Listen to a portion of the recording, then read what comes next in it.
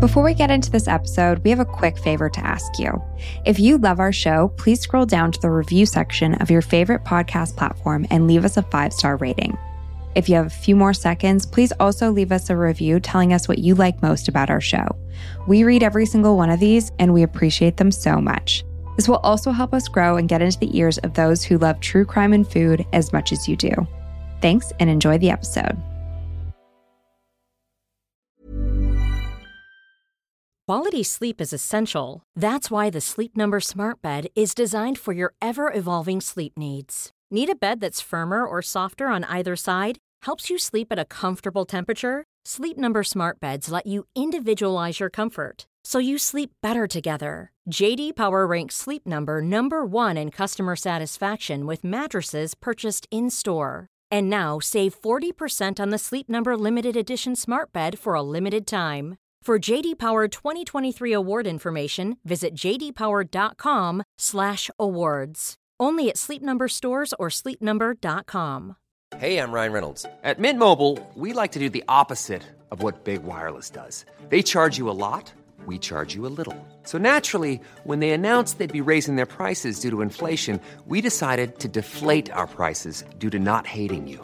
That's right. We're cutting the price of Mint Unlimited from $30 a month to just $15 a month. Give it a try at mintmobile.com/switch. $45 up front for 3 months plus taxes and fees. Promo rate for new customers for limited time. Unlimited more than 40 gigabytes per month. Slows full terms at mintmobile.com. Ready to pop the question? The jewelers at BlueNile.com have got sparkle down to a science with beautiful lab-grown diamonds worthy of your most brilliant moments. Their lab-grown diamonds are independently graded and guaranteed identical to natural diamonds, and they're ready to ship to your door. Go to BlueNile.com and use promo code LISTEN to get $50 off your purchase of $500 or more. That's code LISTEN at BlueNile.com for $50 off. BlueNile.com, code LISTEN.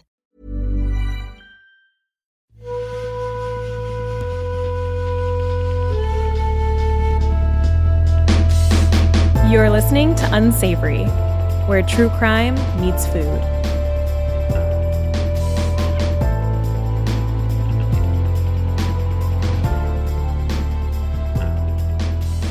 Welcome back, everyone. It's been a hot minute. It has been a very hot minute.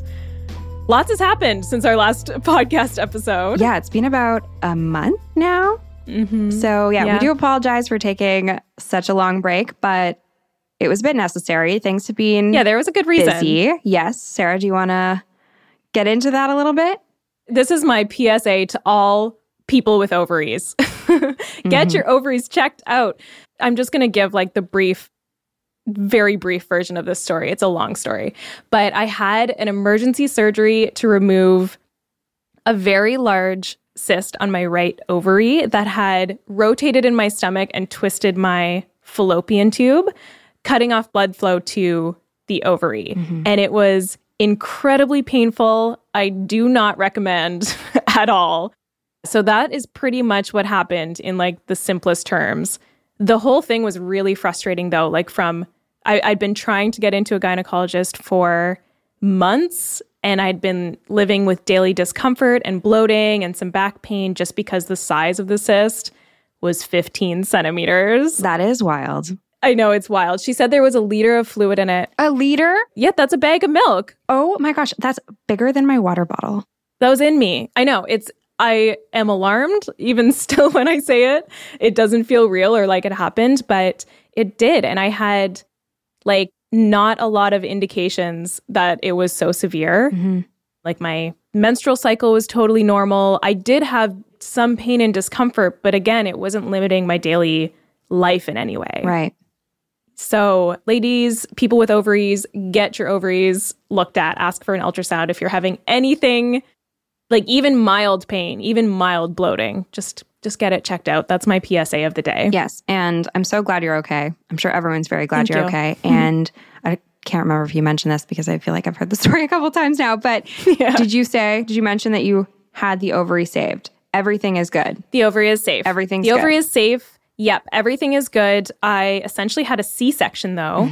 And this has totally opened my eyes to like how major of a surgery a C-section is and how people who have a C-section just have to raise a baby after. Yeah. Like all I've been doing for the past week is sleeping. Yeah. I've been horizontal on my couch watching Grey's Anatomy and doing pretty much nothing.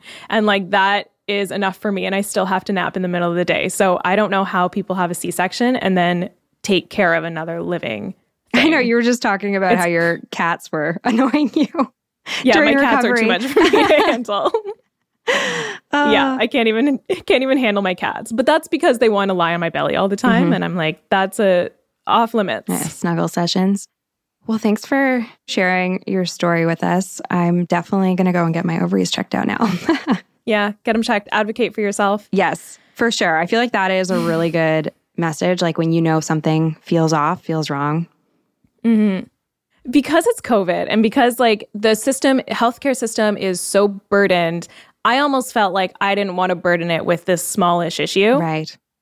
Do you know what I mean? And like my doctor was only taking phone appointments. The gynecologist wasn't even taking phone appointments. They were just taking voicemails.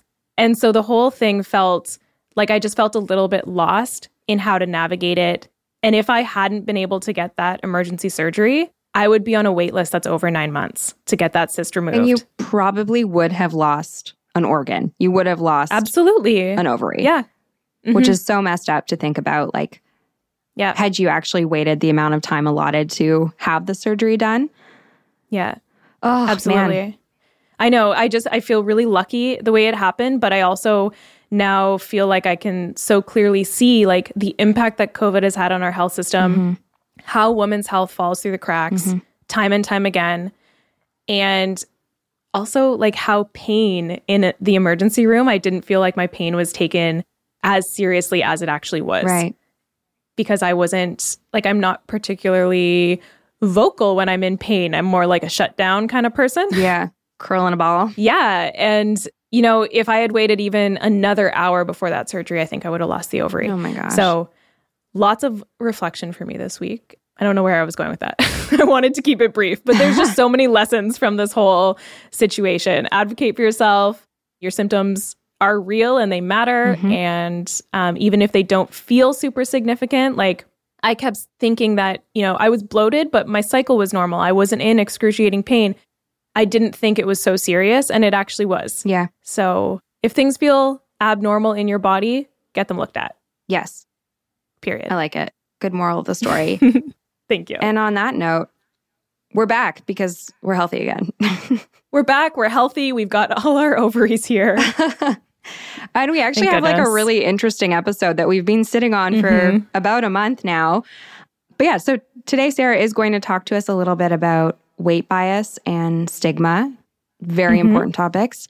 Then I'm going to cover the story of Gwen Shamblin, who founded the Christian weight loss program, The Way Down.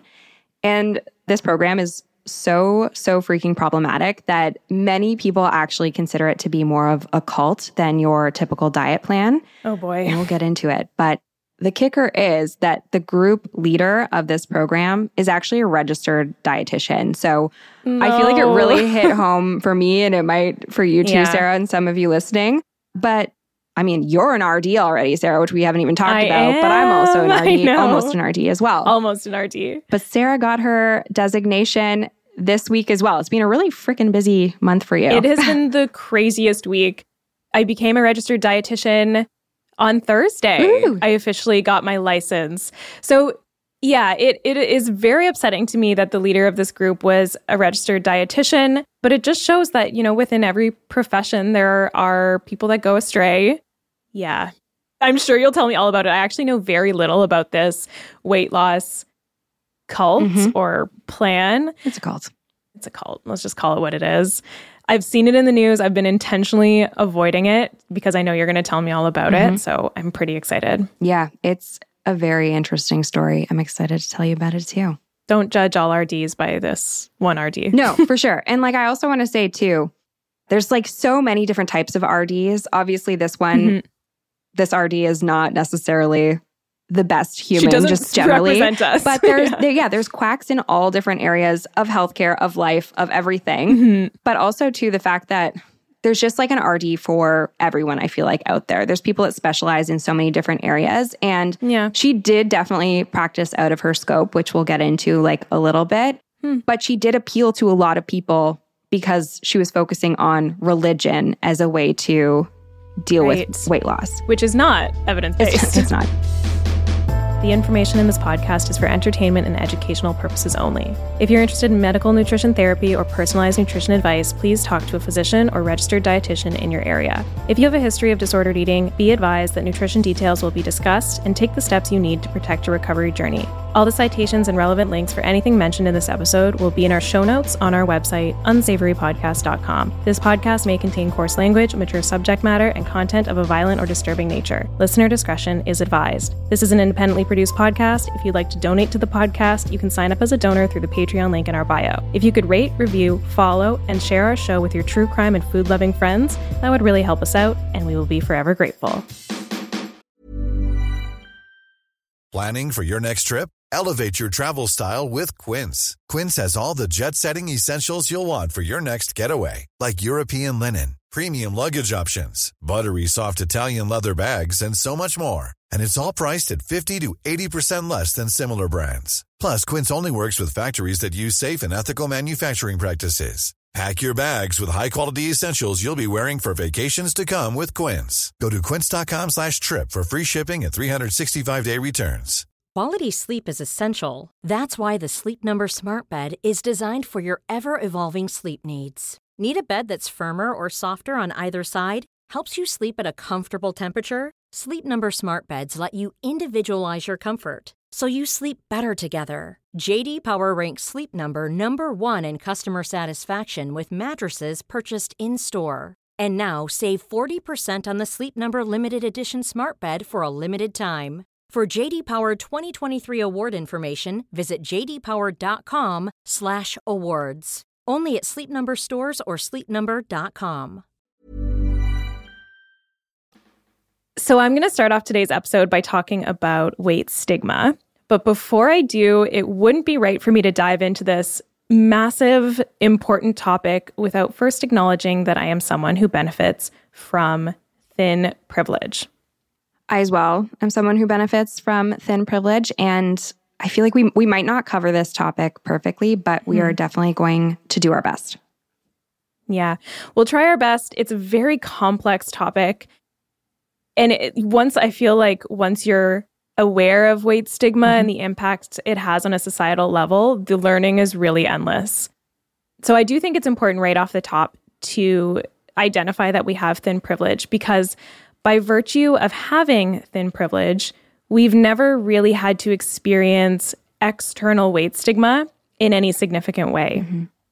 And if that sentence just sounded like a jumble of maybe academic concepts that you've never really heard before, thin privilege, external weight stigma, what the heck are these things? Don't worry, we're going to unpack them. So thin privilege is a term used to describe the experience of not being discriminated against for your body size. And I don't know if you've seen on social media, but sometimes the term thin privilege can get quite a bit of pushback. Have you ever seen that? Yeah. The phrase itself seems to evoke some negative reactions. So someone with thin privilege can still have poor body image, they can still be teased for their body shape, and they can still have an overall negative experience in their body. Thin privilege doesn't make you immune from those experiences, but on a societal level, someone with thin privilege isn't going to experience widespread discrimination. So an individual with thin privilege will be able to walk into most stores and find clothing that fits them. They'll be able to go to the doctor's office for any condition and not be told that they need to lose weight. And they'll be able to get on an airplane and not worry about being able to do up the seatbelt or fit in the seats. So I actually asked Dan if I could share a story about this specifically. Dan, you've met Dan. He's tall. He's like a presence. And he was boarding a flight, I believe it's to Mexico or from Mexico. This was before we were together. He essentially was asked while he was boarding to stand off to the side while other people boarded the flight. And once everyone was boarded, he went back up and he was like, hey, what's happening here? And they quite literally said that the plane was over the weight limit and that he wasn't able to get on it. What? Yes. So he had to wait for another flight. I think it was the next day. Wow. Oh my gosh, that's awful. I know, isn't Just it terrible? Dan? It was just Dan. Nobody else. What the heck? I know. And so I feel like this is like a very like serious example of how this does happen. Now, this was like a number of years ago, probably like 10 years ago or so, but it happens. And I can't believe that. It couldn't have been more obvious either what they were doing. Yeah. Singled him out, put him off to the side, and kicked him off the flight. Wow, that is awful. Yeah. Yeah. And I've heard stories of people in larger bodies going to the doctor for like a headache and being told to lose weight, even though a headache is almost certainly not related to weight in that situation. So yeah, there's a lot of, and we'll talk a little bit more about them, but weight stigma is directly impacting people's life on a daily basis. Thin privilege also means you can live your life without being burdened by negative stereotypes about people in larger bodies that stem from weight stigma. Weight stigma is kind of like the force that makes thin privilege a thing. So if you have thin privilege, that means you're moving throughout the world without experiencing weight stigma from other people or from systems. So according to the World Health Organization, weight stigma is defined as negative attitudes towards and beliefs about others because of their weight, which are manifested by stereotypes and or prejudice towards people in larger bodies. Some of these negative attributes about people in larger bodies can include laziness, lack of willpower, a lack of moral character, bad hygiene, low level of intelligence, and unattractiveness. It's ridiculous. It's ridiculous. But I can even just like thinking about those characteristics and thinking about the shows we watched in the 90s and like the magazine covers, like that's the stereotype that is put forward. Anyways, it was everywhere in the 90s and like even now. I don't know why I'm talking about the 90s like weight stigma's done. No, it's everywhere still. It just takes one trip to the comment section of like a body positive or even body neutral Instagram post or a TikTok video to see all the terrible things that people say on the internet, even today. It would be so interesting, and I don't know if you're going to get into this at all, but like it'd be so interesting to do like a deep dive into the history of weight stigma and like kind of how it started, because like years and years and years ago, it used to be seen as like a sign of prestige or wealth to live in a larger body because you were able to afford food and you were able to eat well. And so it's kind of strange how we've taken like a complete 180 turn. Yeah. The book Anti-Diet by Christy Harrison, she's a registered dietitian. Yeah. It is, first of all, an incredible read, but she does this amazing historical perspective about how thinner body types evolved to be considered more desirable, even though in the past and in other cultures, curvier body types, larger body types are more desirable. Yeah. I did one of my placements in long-term care. It just ended like, what was that, last week, 2 weeks ago? Yeah. And it's interesting to see how they still use BMI to kind of categorize just like the different like weight classifications and whatnot. But it's interesting, like as you get older, there almost becomes like more leniency in the BMI categories where you actually want to have some more weight on your body because it helps you live longer. It's protective. It's protective. It's a protective factor. And it's just really interesting that that isn't taken into consideration. I don't agree with BMI being used for an individualized use, for individualized use. A sole determinant of health. Yes. Yeah. But I just thought it was so interesting that when you do get into that older age bracket, that having some extra weight on you is actually seen as a good thing. It's a protective factor. Yeah. We're diving into this literature and this research. And as dietitians, I think it's so important for us to be aware of these, you know, the stigma, the research, the actual research, which is the research actually show about weight and how weight is like so far from the main or primary determinant of health. That being said, the terms thin privilege and weight stigma can produce a pretty strong reaction from people. And a large part of that stems from the widespread belief that body size is exclusively a matter of personal choice. And while, of course, there are different eating patterns and different physical activity patterns that can impact size to a certain extent, there's also a lot of genetic variation in our bone structure, our natural shape, our comfortable weights, or our set point weights. And just like we all have different heights, hair and eye colors, shoe sizes, all linked to our genome, our genetic makeup. There's also a lot of genetic variation in our body size and weight distribution. And then on top of that, there's also different medical conditions and different life experiences that impact your size and shape as well. Could you imagine that we tried to manipulate the size of our feet to fit societal standards? Yeah, or our height. Yeah. You can't change those things. No. So you don't even work on them. But for some reason, weight is considered totally different. And you actually can't accurately make assumptions about what someone is eating or doing for exercise just by looking at them. So when people incorrectly believe that those who are in larger bodies are just eating a certain way or not being active enough, they're actually projecting their own internalized weight stigma because in reality, they have no idea what that person eats or what their health status is, and it's none of their business. So weight stigma shows up everywhere. It shows up in the workforce as employment discrimination, including during the interviewing and hiring process, in salary disparities, and people in larger bodies have been shown to receive less promotions, harsher disciplinary actions, and higher rates of employment termination. People in larger bodies are also significantly less likely to be put in a customer-facing position. It's also bad. Weight stigma is present in the media, of course. We talked about some examples, but there are so many shows where the larger body characters are also the ones who are typecast as clumsy or lazy, lonely, messy. Homer Simpson is another classic example. And weight stigma also exists in healthcare.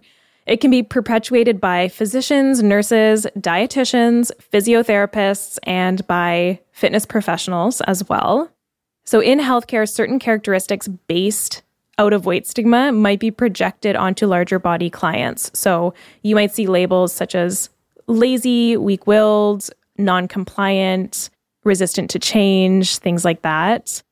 And weight stigma in healthcare can also include hospital gowns, chairs, and exam tables that are too small. And there's also research that suggests that doctors spend less time talking with their patients that have higher BMIs and are more likely to misdiagnose larger body patients. Oh my gosh. Yeah. And because of these problematic and likely humiliating experiences, larger bodied patients are more likely to avoid going to the doctors altogether. So far I've just talked about weight stigma as an external force, something that someone else or a system would project onto an individual, but it can also be internal. Internal weight stigma is what someone projects onto themselves, so their own negative thoughts and beliefs about themselves with regards to weight and size.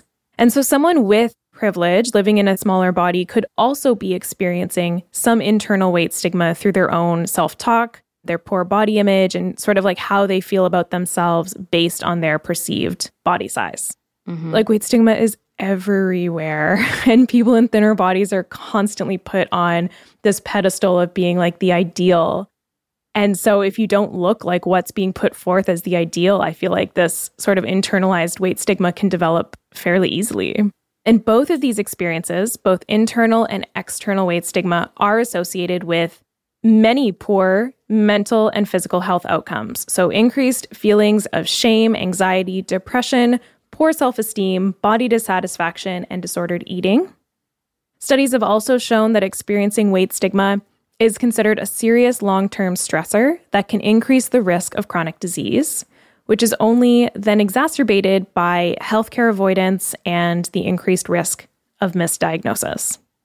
So in summary, weight stigma is terrible and it's everywhere. And I feel like once I started learning about these concepts, it only becomes more apparent how prevalent it really is. It's everywhere. It's baked into our society in magazines, in the media, healthcare, academia, research, TV shows, influencers. It's insidious and it's not always obvious, especially to those that have thin privilege and haven't had to think about it all the time.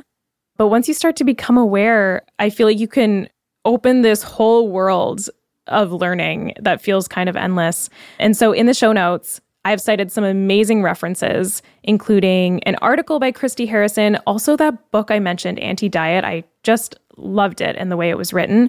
And the historical perspective is really cool too, very evidence-based. She also has a podcast called Food Psych. I love her podcast. It's good.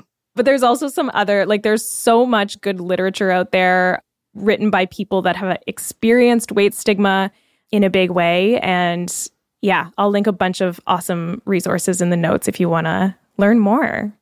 That was a great intro, Sarah. Thank you. It's heavy, though. Oh my gosh, it's awful. It's heavy. It's awful. But I also feel like it's important to talk about, especially as we lead into a topic such as the topic of Gwen Shamblin.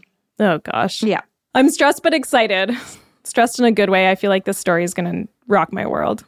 So a lot of my research for this episode came from watching old news clips, interviews, reading news article updates. So it's definitely not the most evidence-based episode that we've ever done, but it's a story.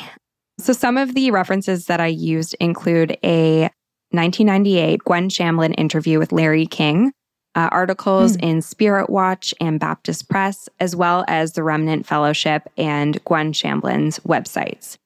There is a recent documentary on this story, or docuseries, on HBO.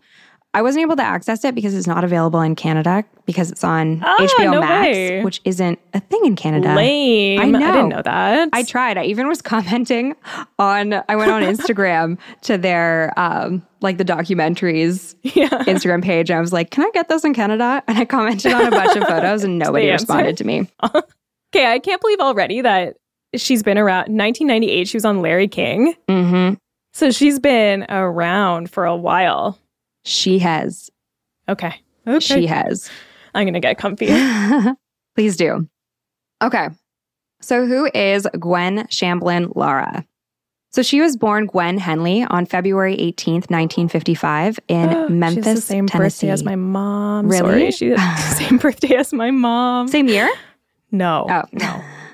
So she actually never used Henley, her maiden name, publicly, and I had to do some serious family tree web sleuthing to figure out what it was. Her dad, Walter Henley, was a general surgeon, but I couldn't find her mother's name or much about her childhood online, which makes me wonder if she was born in a lab. Oh, no. What we do know is that she was raised in a Church of Christ family and that her parents were apparently very religious. She initially wanted to get into medicine like her dad, but instead completed her undergrad degree in dietetics from the University of Tennessee and later did her master's in nutrition and biochemistry. So she was essentially as qualified as you are or as I will be in a matter of weeks, which is a terrifying thought. Or does that mean we could go off the deep end at any time? We could, for sure. No. We won't, though. We won't. This podcast holds us accountable. Plus, we're good people. Yes, we're good people, right? Yeah. So Gwen then worked as a professor at the University of Memphis in the food and nutrition department for 5 years. So she was a prof. Then she worked with the Memphis Health Department for another 5 years, where she focused on maternal health, child health, and obesity. Wow. She had a great career path going. Yeah, she did. In the meantime, she married her husband, David Shamblin, in 1978. And there isn't much on the internet about him either, other than the fact that he was very supportive of his wife's business ventures and even worked on some of them, with her. In 1980, she began her own private practice where she offered one-on-one nutrition counseling services to clients. She noticed, working with clients, that genetics, metabolism, and behavior modification alone couldn't explain why some people were thin, which is a very valid observation. As we know, body shapes and sizes are so individualized to each of us and influenced by a variety of factors within and out of our control, like you were saying, Sarah. Mm-hmm.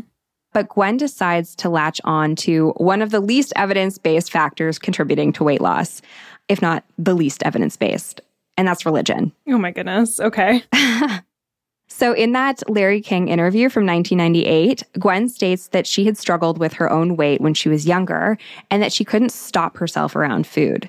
It wasn't until she transferred her addiction, and I say that in air quotes. There's a lot of air quotes in this, so... Yeah. Air quotes don't translate well to the podcast. I know. I don't know how I'm going to communicate that. Say quote unquote. Quote unquote. So it wasn't until she transferred her quote unquote addiction from food to an addiction to God that she lost the weight.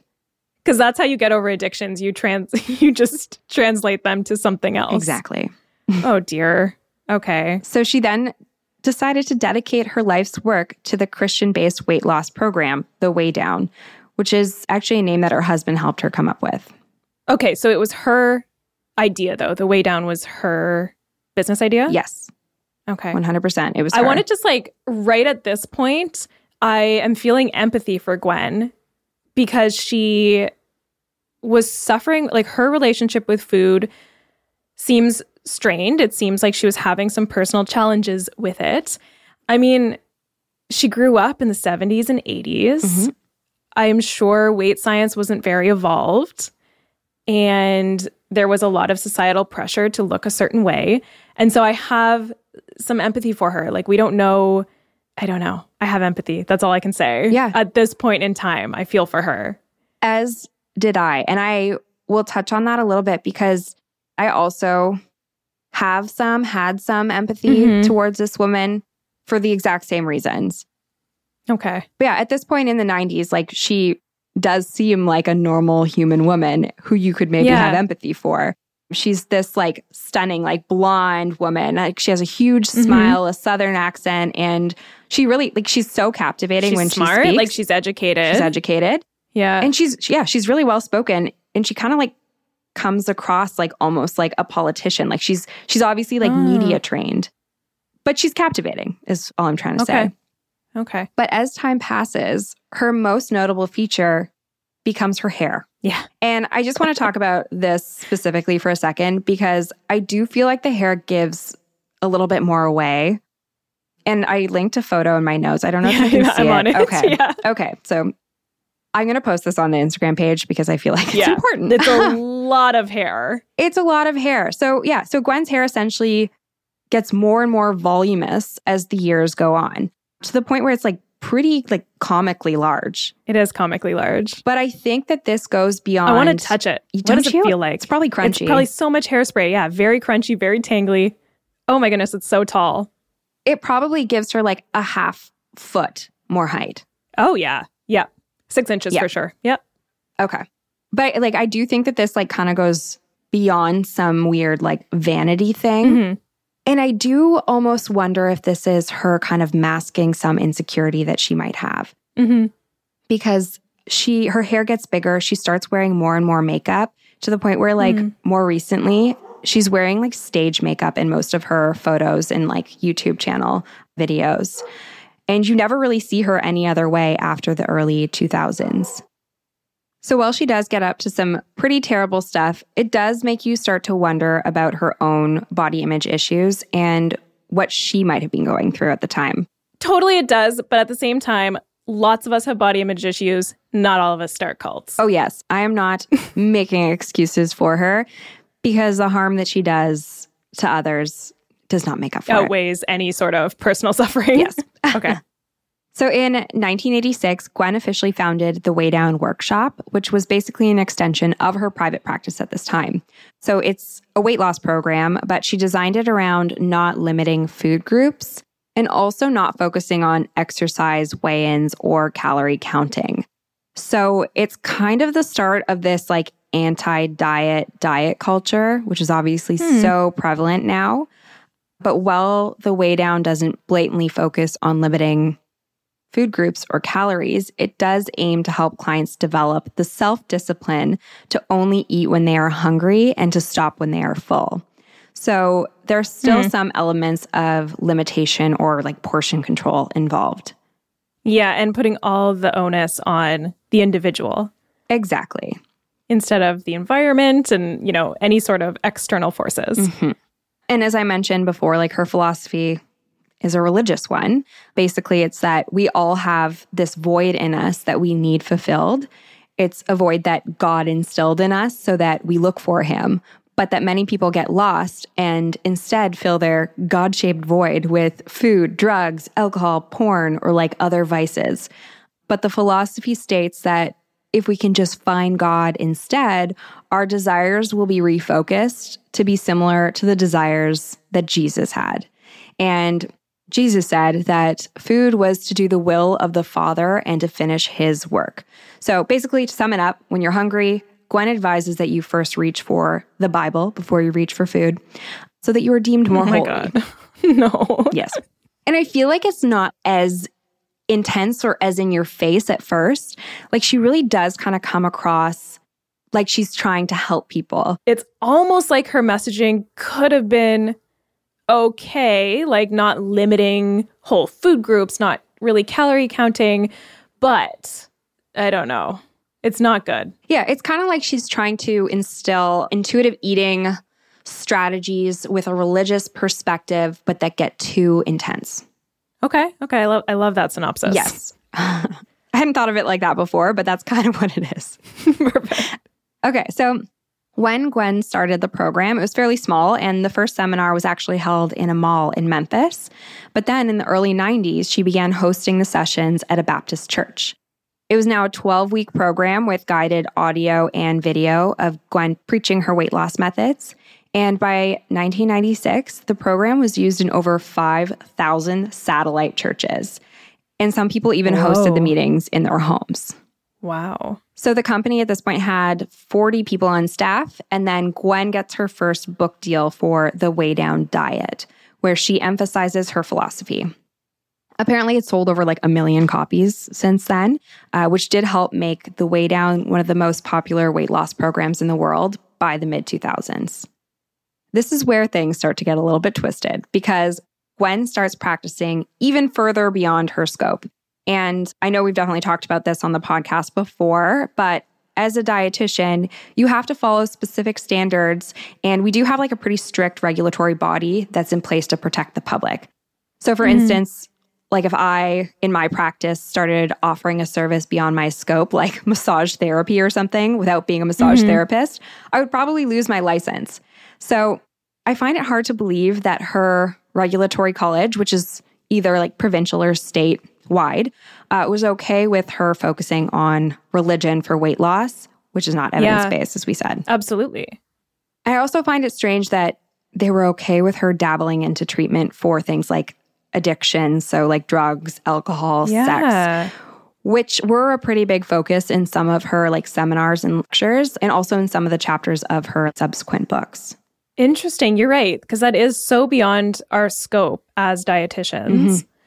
And I wonder if she ever got reported or if like, you know, why would she have even kept her license as a dietitian if she wanted to practice in this kind of unregulated way? Yeah, I don't know. And maybe the regulations, the things we need to abide by, maybe they've evolved since then. Maybe she was the reason why. Yeah. Who knows? Totally. I didn't get into like that because it was Texas, right? I didn't get into like what the regulations were for dietitians at that point. But it's surprising because it seems like she maintained her license throughout this whole thing. Interesting. Yes. So in 1999, Gwen founded the Remnant Fellowship, which was essentially a small gathering in the Way Down building. But in 2002, Gwen purchased a 40-acre piece of land with her own money, and she developed a church on it. The church membership sat at about 1,000 people, but Gwen would live stream her services most Wednesdays and Saturdays with thousands of viewers across the world. I want to say like tens of thousands, maybe even like 100,000. She's pretty entrepreneurial. She is indeed. So before the construction of the church, Gwen claimed that half of her money went to the government and that the other half went to keep the program going. And she emphasizes multiple times that she doesn't take a salary, which I feel like goes against what you just said. Like she's business savvy. Yeah. So that's not very business savvy. I don't know, maybe she does come from like immense family wealth, but there's very little explanation about her lavish lifestyle and her collection of like multiple properties.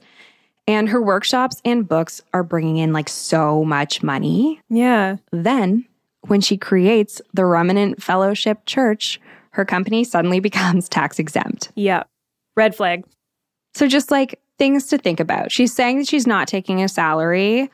And then she also turns her company, her brand, into a religious institution.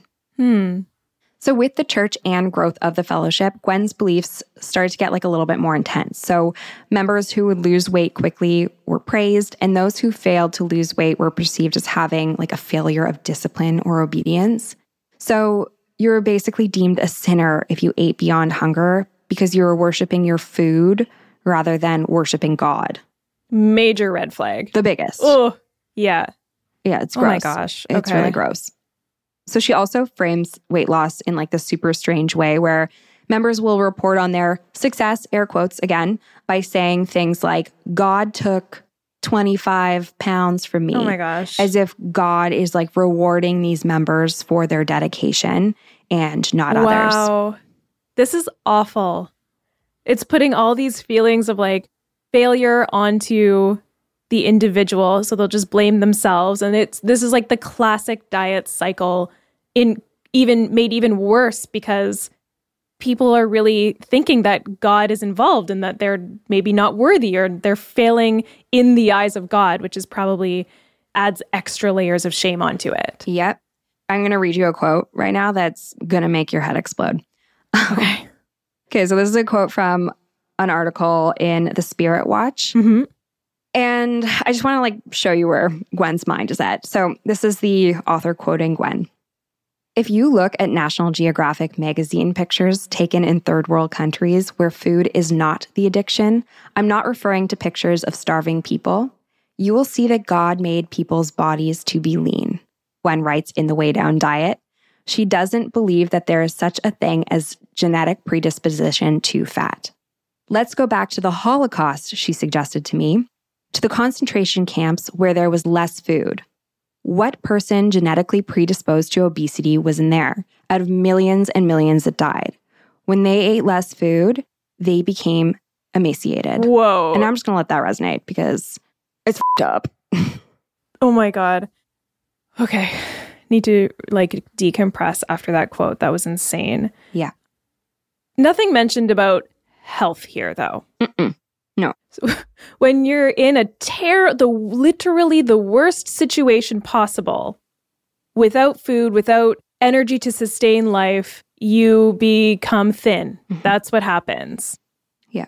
It's really bad. I'm sorry. I should have like prepared you for that. I'm pretty speechless. Mm-hmm. Yeah. I wish I had like written a thesis about how terrible that is in so many different ways. Wow, that's really shocking. Yeah, it's shocking. And it shows her point isn't like health. It's not promoting health. Mm-mm. It is purely based on the aesthetic quality of thinness. Yeah, her mind is not in the right place, obviously.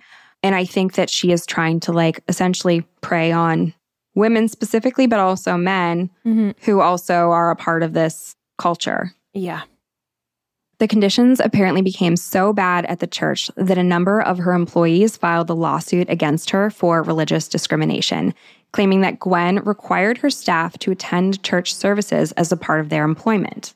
At least 35 employees were pressured to quit their jobs or fired because they would not conform. Others claimed psychological, emotional, and physical abuse.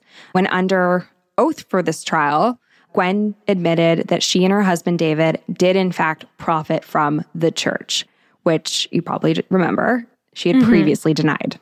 Which is ridiculous. Of course she's profiting from this church. Of course she is. How do you think she affords all the hairspray? All that hairspray. And this isn't the last time that Gwen and her fellowship see the inside of a courtroom.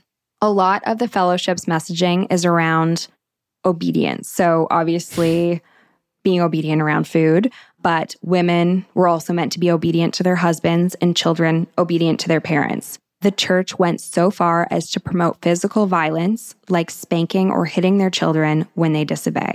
It became common practice that members would use long glue sticks, like the ones that you put in a glue gun, but longer, because I feel like in Canada we only have the short ones. Little ones, yeah. To hit their children. What? And they did this because it would hurt them, but it didn't leave much of a mark.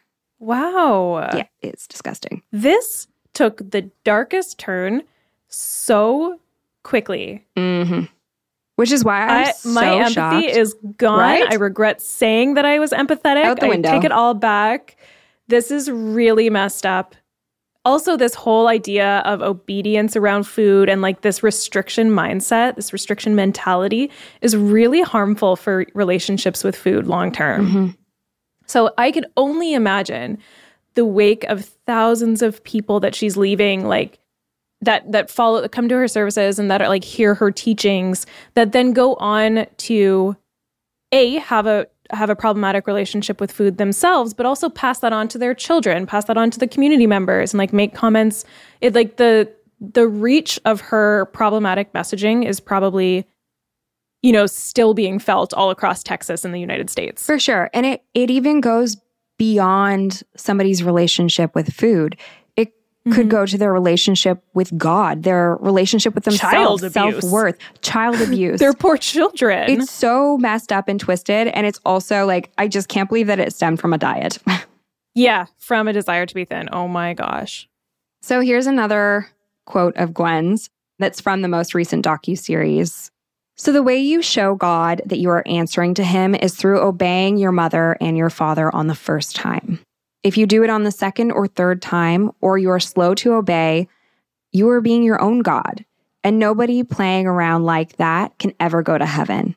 If you do not obey mommy and daddy the first time, you will be taken out and you will be very, very sorry. End quote. Okay, I'm sorry. Is she preaching to children at this point? Yes. That sounds like she's teaching... Okay, first of all, she's teaching children that they shouldn't have any sort of free will. Also, I just think it's messed up that she's preaching to children at this point. Yeah. Because I know it's coming, I'm just like, oh, just wait, you wait. Oh, God, okay. Okay, so...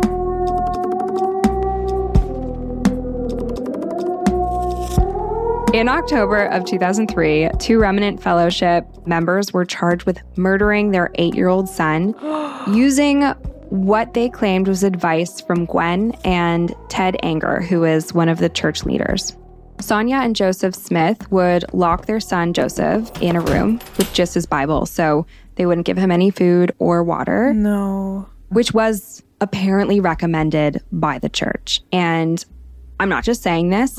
This came from like audio clips from Sonia and audio clips from Gwen and this other guy, Ted.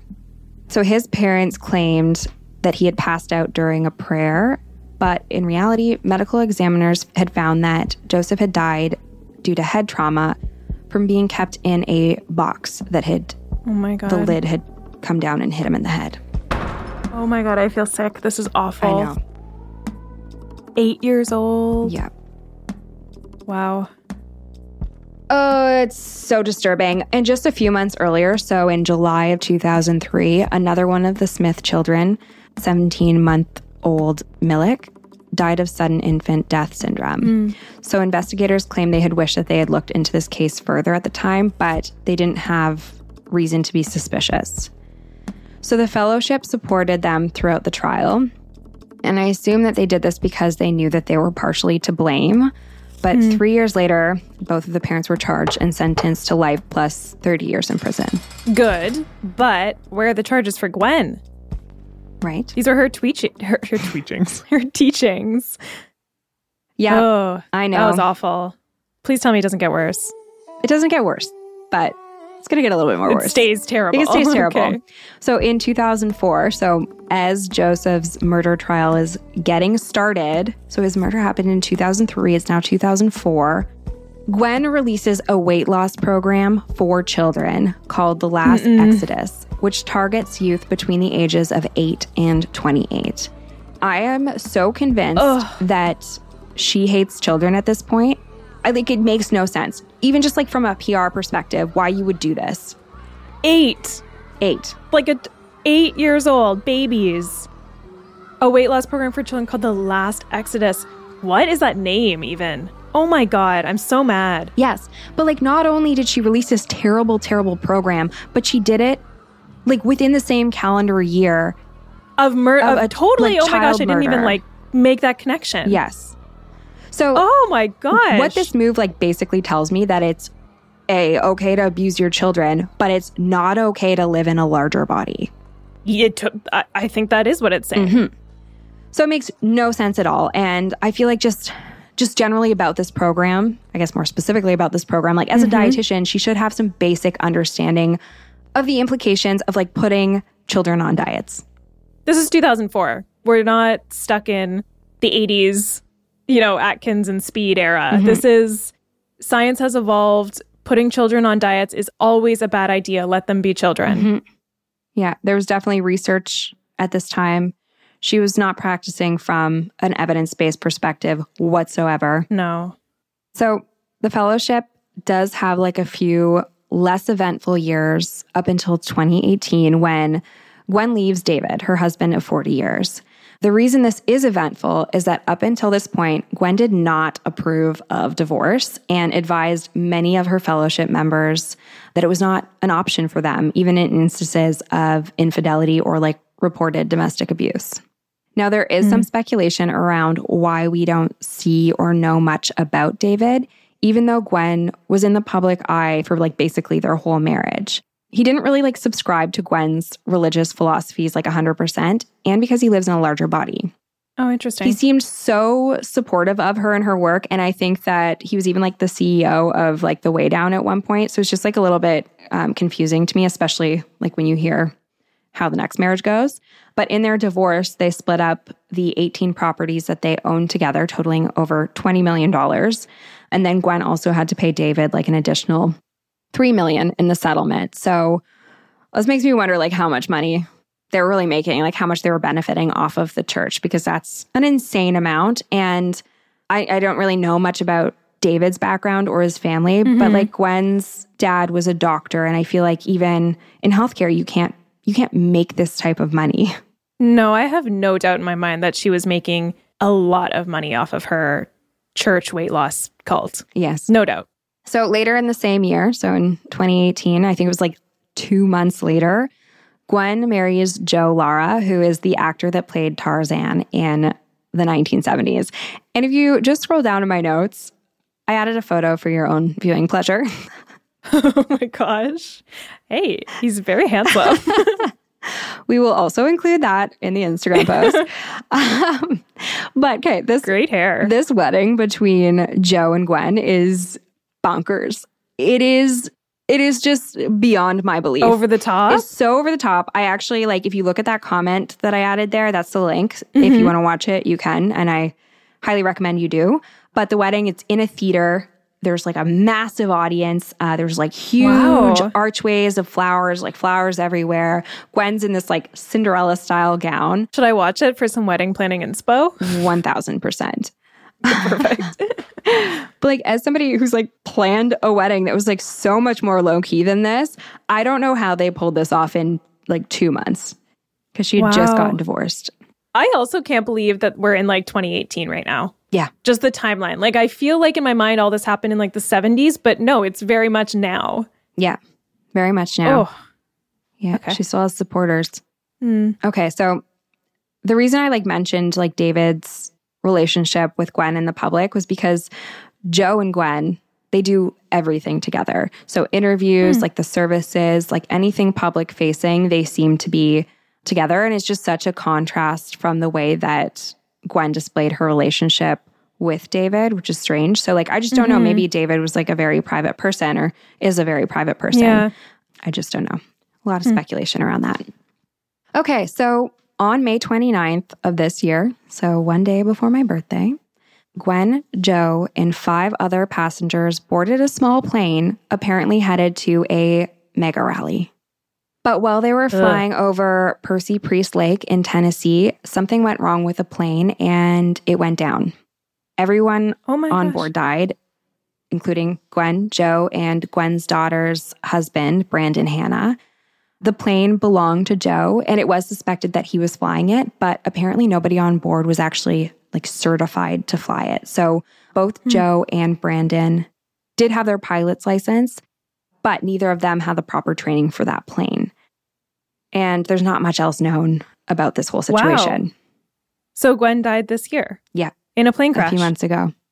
This story is HBO Max. If you are listening, I need access to this documentary tonight. I can't even like tell you if it's good or not because I wasn't able to see it. It has to be with a story like this. The twists and turns are wild. I have heard that they don't really focus on some of the more interesting aspects that we would probably find interesting. Like they don't really focus on the nutrition, the fact that she was actually educated in this area and chose a very unique path for herself. Yeah, well, education doesn't stop you from being a psychopath. Nope. Or a sociopath. Does not.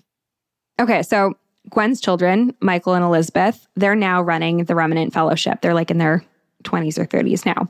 So we will see how that goes.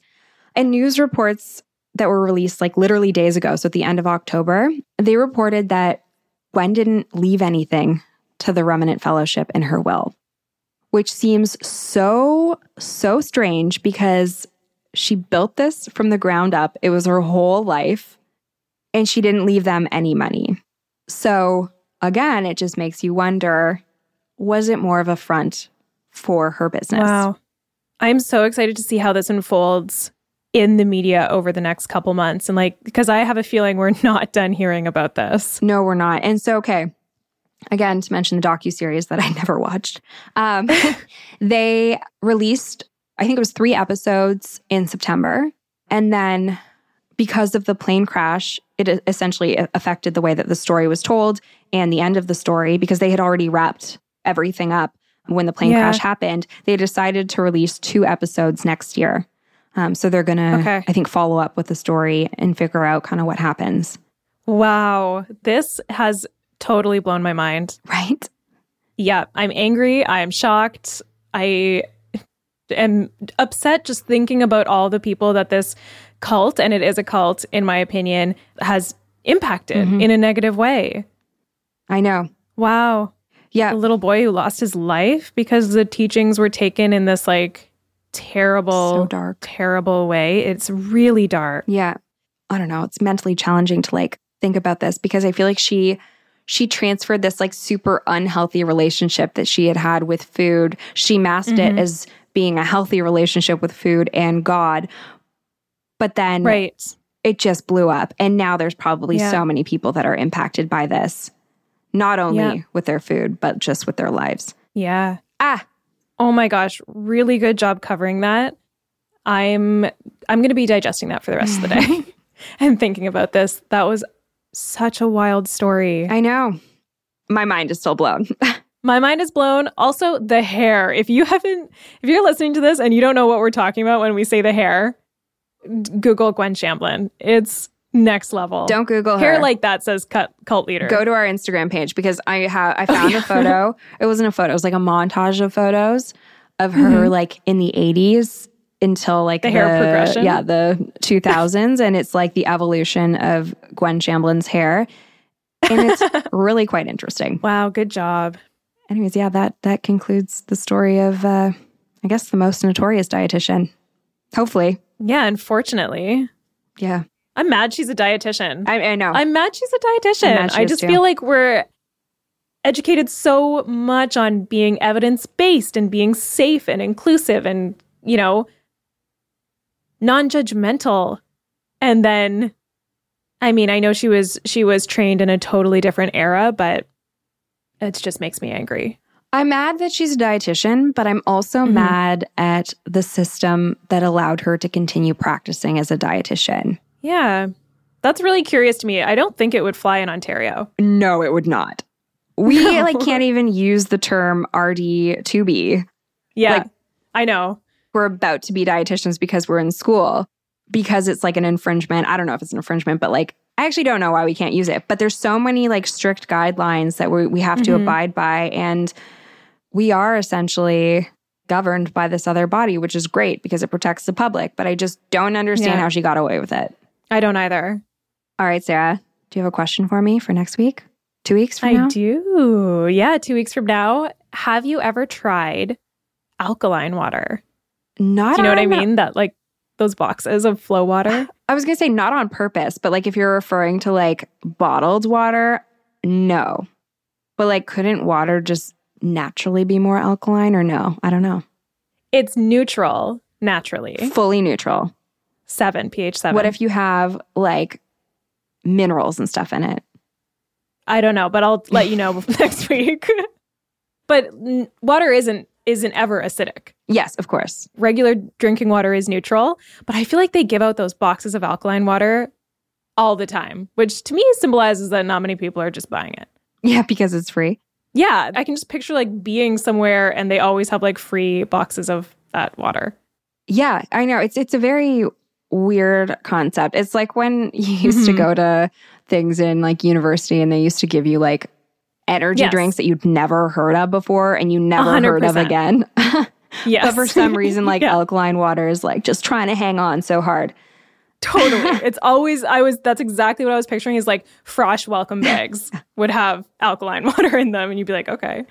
With like a Tab. Remember Tab? It was like No, it's Tab. I think it was called Tab. It was supposed to be like an energy drink for women. Oh my God. Yeah. That's it was lame. Like pink, I believe. Yeah. And it probably cost more than just a regular energy drink. Yeah. It was a the pink tax. low calorie pink energy drink. Oh my God. Get out of here. Mm-hmm. Okay. I think that's enough for today. Yeah, I'm excited. I have so many questions about how you make water alkaline. So study up. Mm-hmm. Okay. Thanks for tuning in. Yeah, thanks for listening, everyone. Get your ovaries checked and don't join a diet cult. Bye. Bye. Thanks for listening to this episode of Unsavory. You can find all the references and materials used to put this episode together in our show notes at unsavorypodcast.com. This is an independently produced podcast. If you enjoyed this episode, we would love it if you would rate, review, follow, and share our show with your true crime and food-loving friends. If you'd like to donate to the podcast, you can sign up as a donor through our Patreon link in our bio. To keep up to date with the podcast, follow us on Instagram and Twitter at Unsavory Podcast. If you have an idea for an episode or segment, email us at unsavorypod@gmail.com. This podcast was recorded and edited by Earworm Radio. We highly recommend their services for all of your podcasting needs. You can learn more about them at earwormradio.com.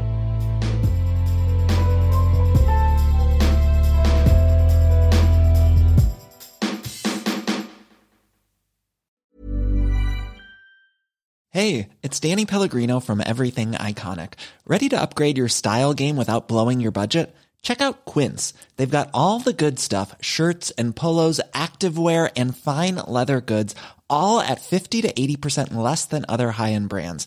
And the best part? They're all about safe, ethical, and responsible manufacturing. Get that luxury vibe without the luxury price tag. Hit up quince.com/upgrade for free shipping and 365-day returns on your next order. That's quince.com/upgrade.